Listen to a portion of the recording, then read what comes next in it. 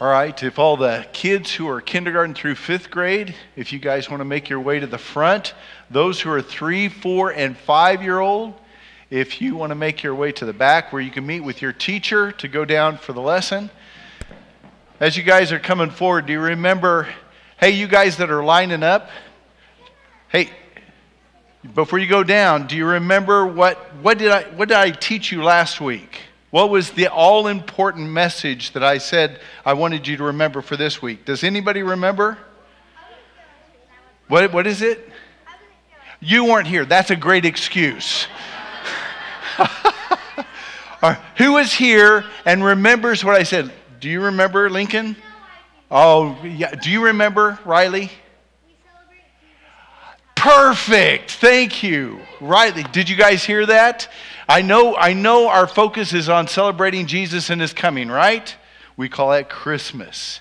But the truth is that we celebrate Jesus all the time, every day, right?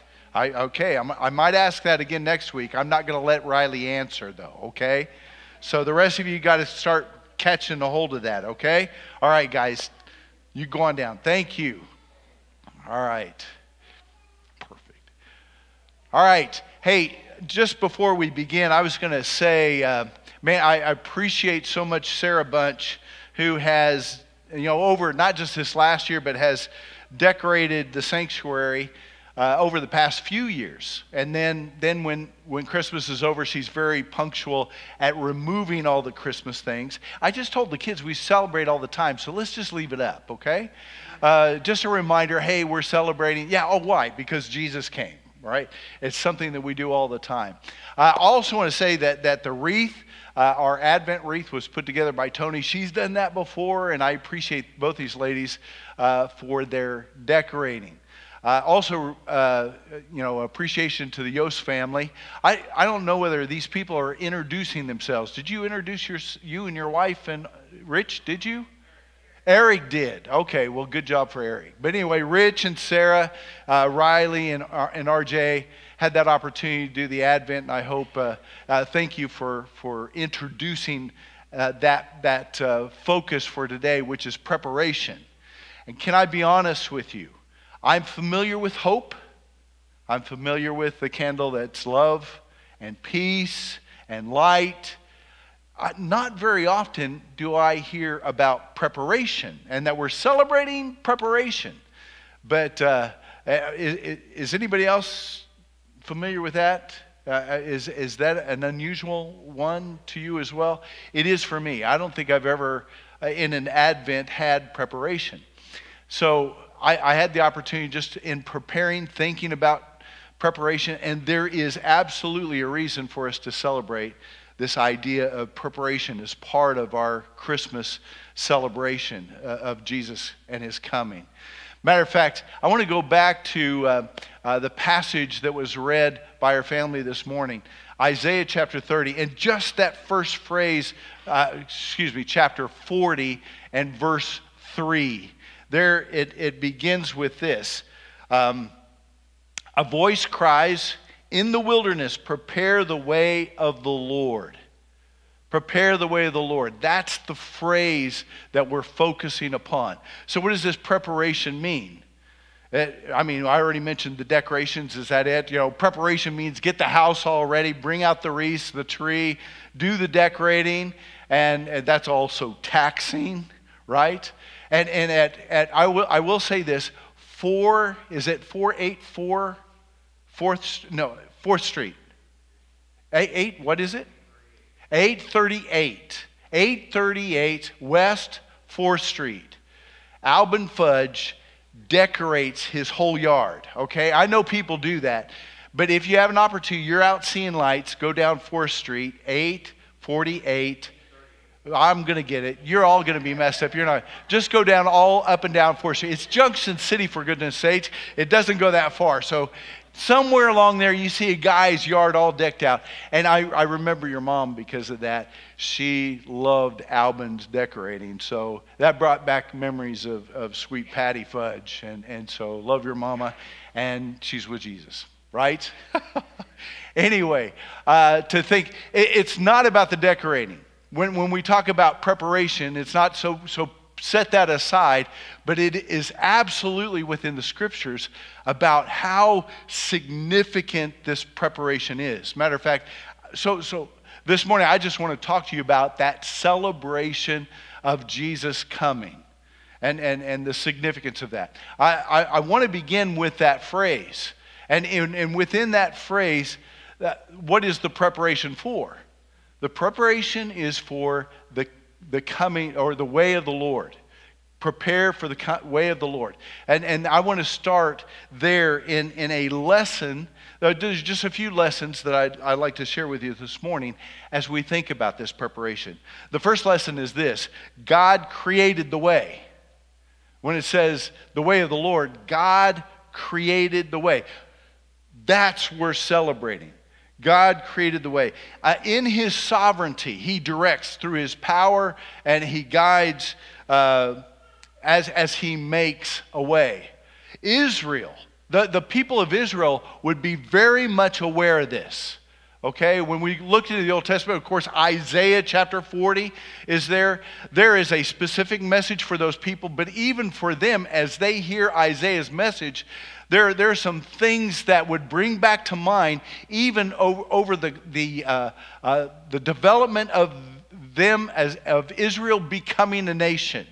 We'll go clear back to Egypt, where they were enslaved, and God removed them out of slavery, or delivered them out of bondage, and took them where? Into the desert, right? They took them into the desert. In the words of Isaiah, following that, in verses 3 and 4, Isaiah says, prepare the way of the Lord, make straight in the desert a highway for our God. Every valley shall be lifted up, and every mountain and hill made low. And the uneven ground shall become level, and the rough places a plain. The only place I think that they might have some kind of an idea, or even looking back, would be the fact that God delivered them out of the desert. God directed them. God supplied their need. He sustained their lives through the desert. And that was miraculous, to say a desert place moving that many people, a whole nation of people through the desert place. In their current situation, when Isaiah is writing, they're in captivity. They're in Babylon. They're in Babylon because of their wickedness and because of their ignoring God. And at that time, beginning that first verse, beginning in chapter 40, his message is comfort my people. The reason there's comfort is because God is now going to make a way out of Babylon and return them to Jerusalem. That's a reason for comfort. See, God again makes a way. Now, let me tell you, in both cases, these people don't deserve a way. Okay? Matter of fact, there's reasons for them to be ended. Let's think about them coming out of Egypt, where they ought to be following after God, His direction, and all His provision. They ought to be rejoicing and celebrating the fact that God had taken them out of slavery. But you know, if you're familiar with the story, that that's not the case. They were a bunch of grumblers and complainers, and they were rebelling against God throughout all those desert places. They even created an idol for them to worship. That's why they deserved to be ended as a people. They really deserved to be ended. And then again, why they were in Babylon was because they committed adultery or idolatry against God. They committed idolatry. God, He said, hey, may there be any other gods before me, no other name. And so the focus of their law, the very beginnings, was to focus their attention upon that devotion to God as their God. And yet, what did they do? They went after the gods of the other nations. They built idols for themselves. And right there within that area, they committed idolatry against God. They deserve to be ended. Right? Are you with me on that? They were wicked in the things they did in the face of all the glorious and wonderful ways of God. But God is merciful. Here's the point. In the Old Testament, we could see that God is a God of mercy. In his one thing, he makes a way because of his sovereignty, but he also makes a way because he is a God of grace and mercy. He is a God of faithfulness. And remember the promises. When God makes a promise, he follows through. He made a promise to Abraham. Remember that promise? I will make you into a great nation, a mighty nation, a nation that's going to be blessed by all other nations. And he kept his promise. Even in their defiance, in their rebellion, in their absolute sinfulness, God was faithful. There within Egypt through all the complaining, and then again in their rebellion and their idolatrous ways against God. Such an insult, such a slap in the face to God. And yet he was patient and he was faithful to his promises. Another promise he kept was to David, to King David. I'm going to make your throne, or your throne is going to be established forever. That's the way it was. I'm going to establish your throne forever. But if you wipe the people out, those promises could not be kept. God is faithful in his promises. He makes promises to you and I. He's made promises to you and I that we can embrace and hold on to and know. And it is part of our celebration is to say, he is faithful. We know it because we see evidence in the Old Testament, and there's evidence for us today in Jesus, right? Right? The second lesson I think that is so important for us to hear is, who is that voice crying in the wilderness? We know it's John. John the Baptist was sent to prepare the way for Jesus when he came. John the Baptist was the one who was that voice crying in the wilderness.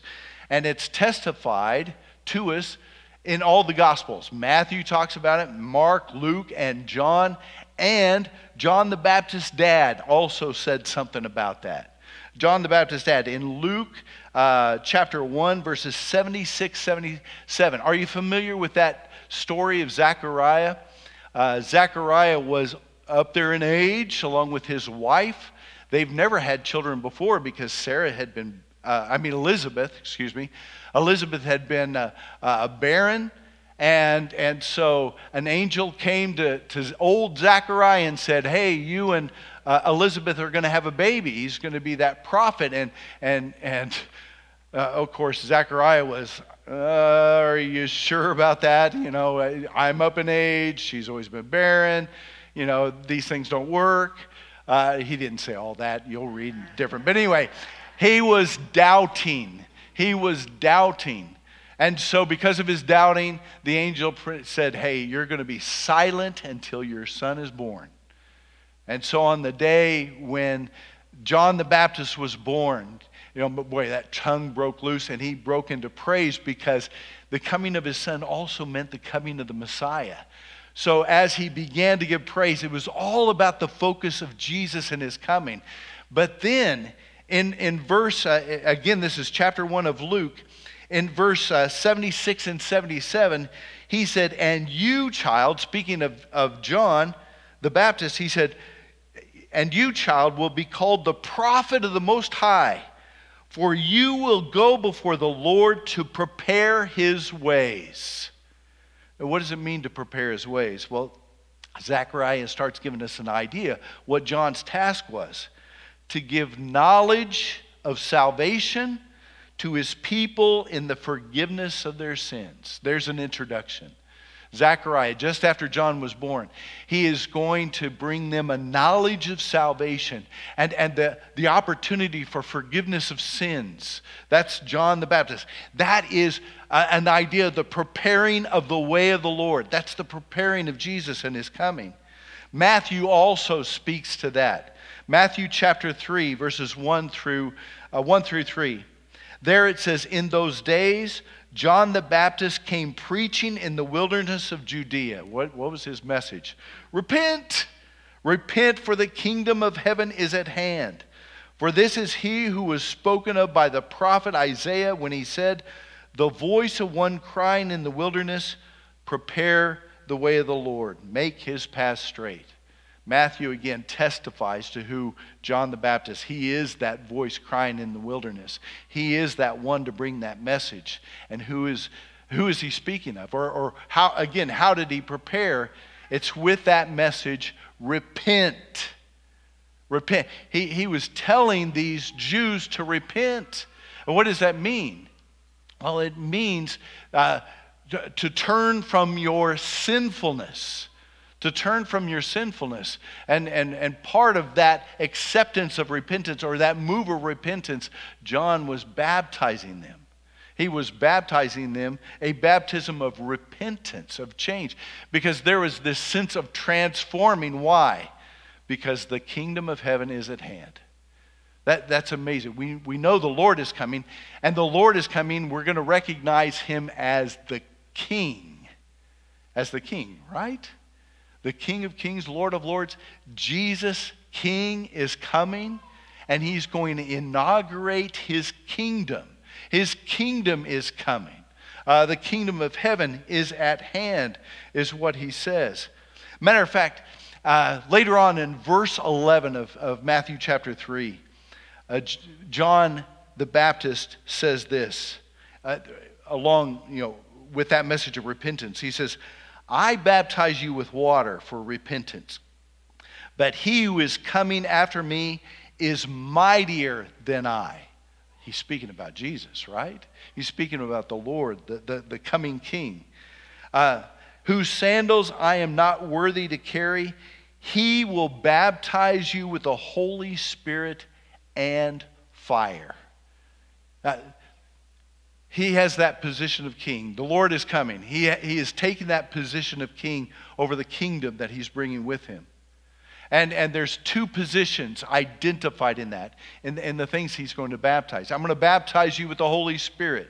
I think it could be clearly identified that later on, after Jesus' death and resurrection, that day of Pentecost, where Peter was able to preach, he said, hey, listen, you need to repent and be baptized, meaning taking on Jesus, and you'll receive the forgiveness of sins and that gift of the Holy Spirit. See, John's baptism was different. It was just of repentance. Change your heart and everything. But in Jesus, it is the coming and the transformation through the Holy Spirit.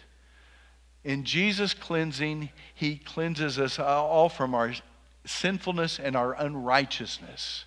And he creates within us a place for his Holy Spirit to dwell.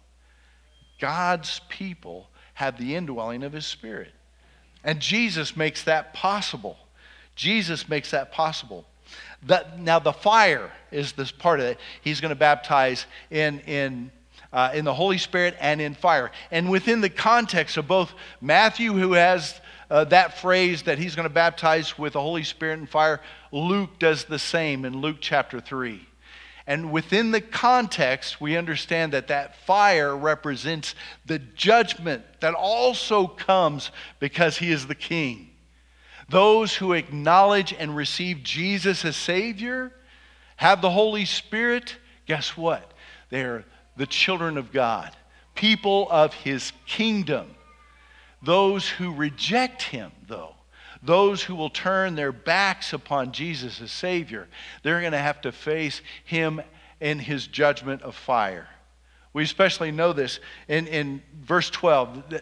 This verse follows that mention of his baptism and Holy Spirit and fire. Verse 12 then comes along and says, his winnowing fork is in his hand. The winnowing fork was used to separate the wheat from the chaff. The good and the bad. It was there to separate. His winnowing fork is in his hand, and he will clear his threshing floor and gather his wheat into the barn. But the chaff he will burn with unquenchable fire. See, he comes as king. He comes as the very Son of God. Who through his obedience, now he's going to have the opportunity to give to those who acknowledge him and who respond to his name that cleansing and that righteousness, and enabling the Holy Spirit to indwell us, to indwell those who receive him. And to those who reject, they face that king as a judge. And they face their condemnation, their sinfulness without a Savior. Okay, let's step back. A couple places we've been. First of all, it's great, and the celebration is part of this, is that God has made a way. He's made a way. The second point is, it is John the Baptist. It's his voice that was there in the wilderness that's crying out and saying, hey, prepare the way of the Lord. And we see that in the passage, and we see that role that Jesus plays as he comes into this world. And the final lesson that is so important for us to embrace this morning is that we join in preparing the way. We're part of that. If we weren't part of that, there's not much of a celebration. No, well, I won't do that. Without the fact that we're a part of it, there's not much for us to be celebrating.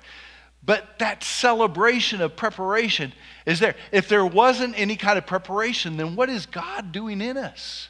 It's because of that preparation, you've heard the message of Jesus. You've had the opportunity to respond. You've been able to respond to the King over God's kingdom. How did you respond? Did you receive him, or did you reject him? Do you see him as Savior, or do you see him as that condemning judge? For those, I'm going to assume that a majority here has received him as Savior and received his Holy Spirit, and your identity is that you are the child of God. You are a child of God. You're a members of his kingdom. That's where you belong. That's in his coming, his preparation. Why should we celebrate that preparation? Is because we're part of it. We've been included because of the preparation. And part of that message too is this. We continue to prepare. We have Jesus, and oh man, he continues to work on us. He continues to work on you, right? Isn't that right? If you're just sitting around waiting, it's not going to happen. But there's preparation working in you, becoming more familiar with his word, learning more about prayer, learning more about what it means to walk after Jesus. See, in that preparation, we learn to walk after Jesus and to resemble him and to live for him. And the reason is because guess what? He's coming again, right? Jesus is coming again. He came and John proclaimed him, but now we have ahead of us that he's coming again. Understand the reason he's coming again is to complete that work in you. To absolutely complete that work in you. See, good things are happening. Jesus has cleansed you and everything, but you're still in that weak flesh. Well, I struggle with that. Do you struggle with that? Still living in this and still dealing with those things in life. But when Jesus comes, he's going to complete that work. That day, that salvation is going to be 100% complete in you. It's 100% complete in you. So we are anticipating and preparing for his return. I think there's also an additional good news because of that. It's not just about me growing and working. It is also that I could join with John in preparing the way for the Lord in other people's hearts. Right?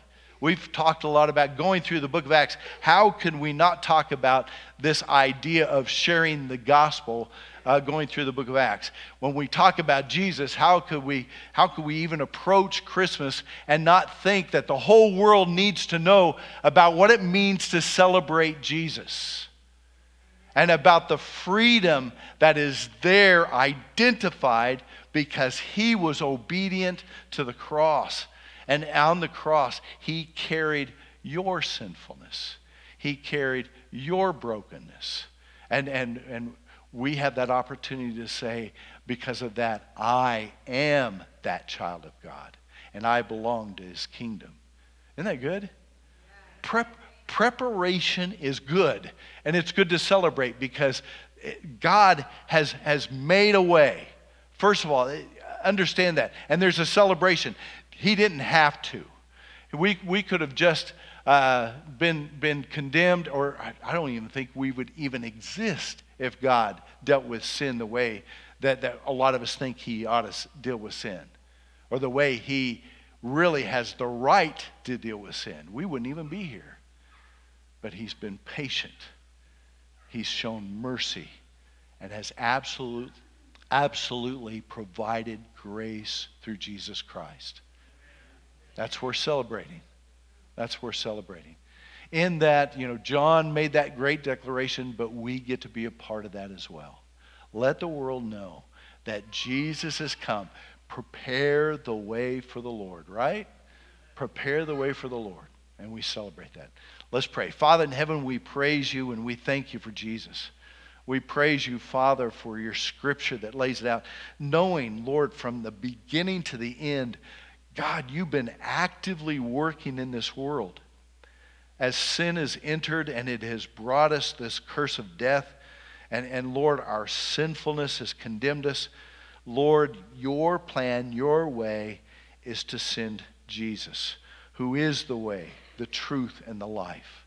There is no other way, Lord, and we praise you that we have that message. And we also pray, Lord, as we celebrate this season, help us, Father, to focus on who else we could speak to, who else we need to share that message with in order that they too might have the perspective of joy all year long because of Jesus. We thank you again for our time together. It's in Jesus' name we pray. Amen.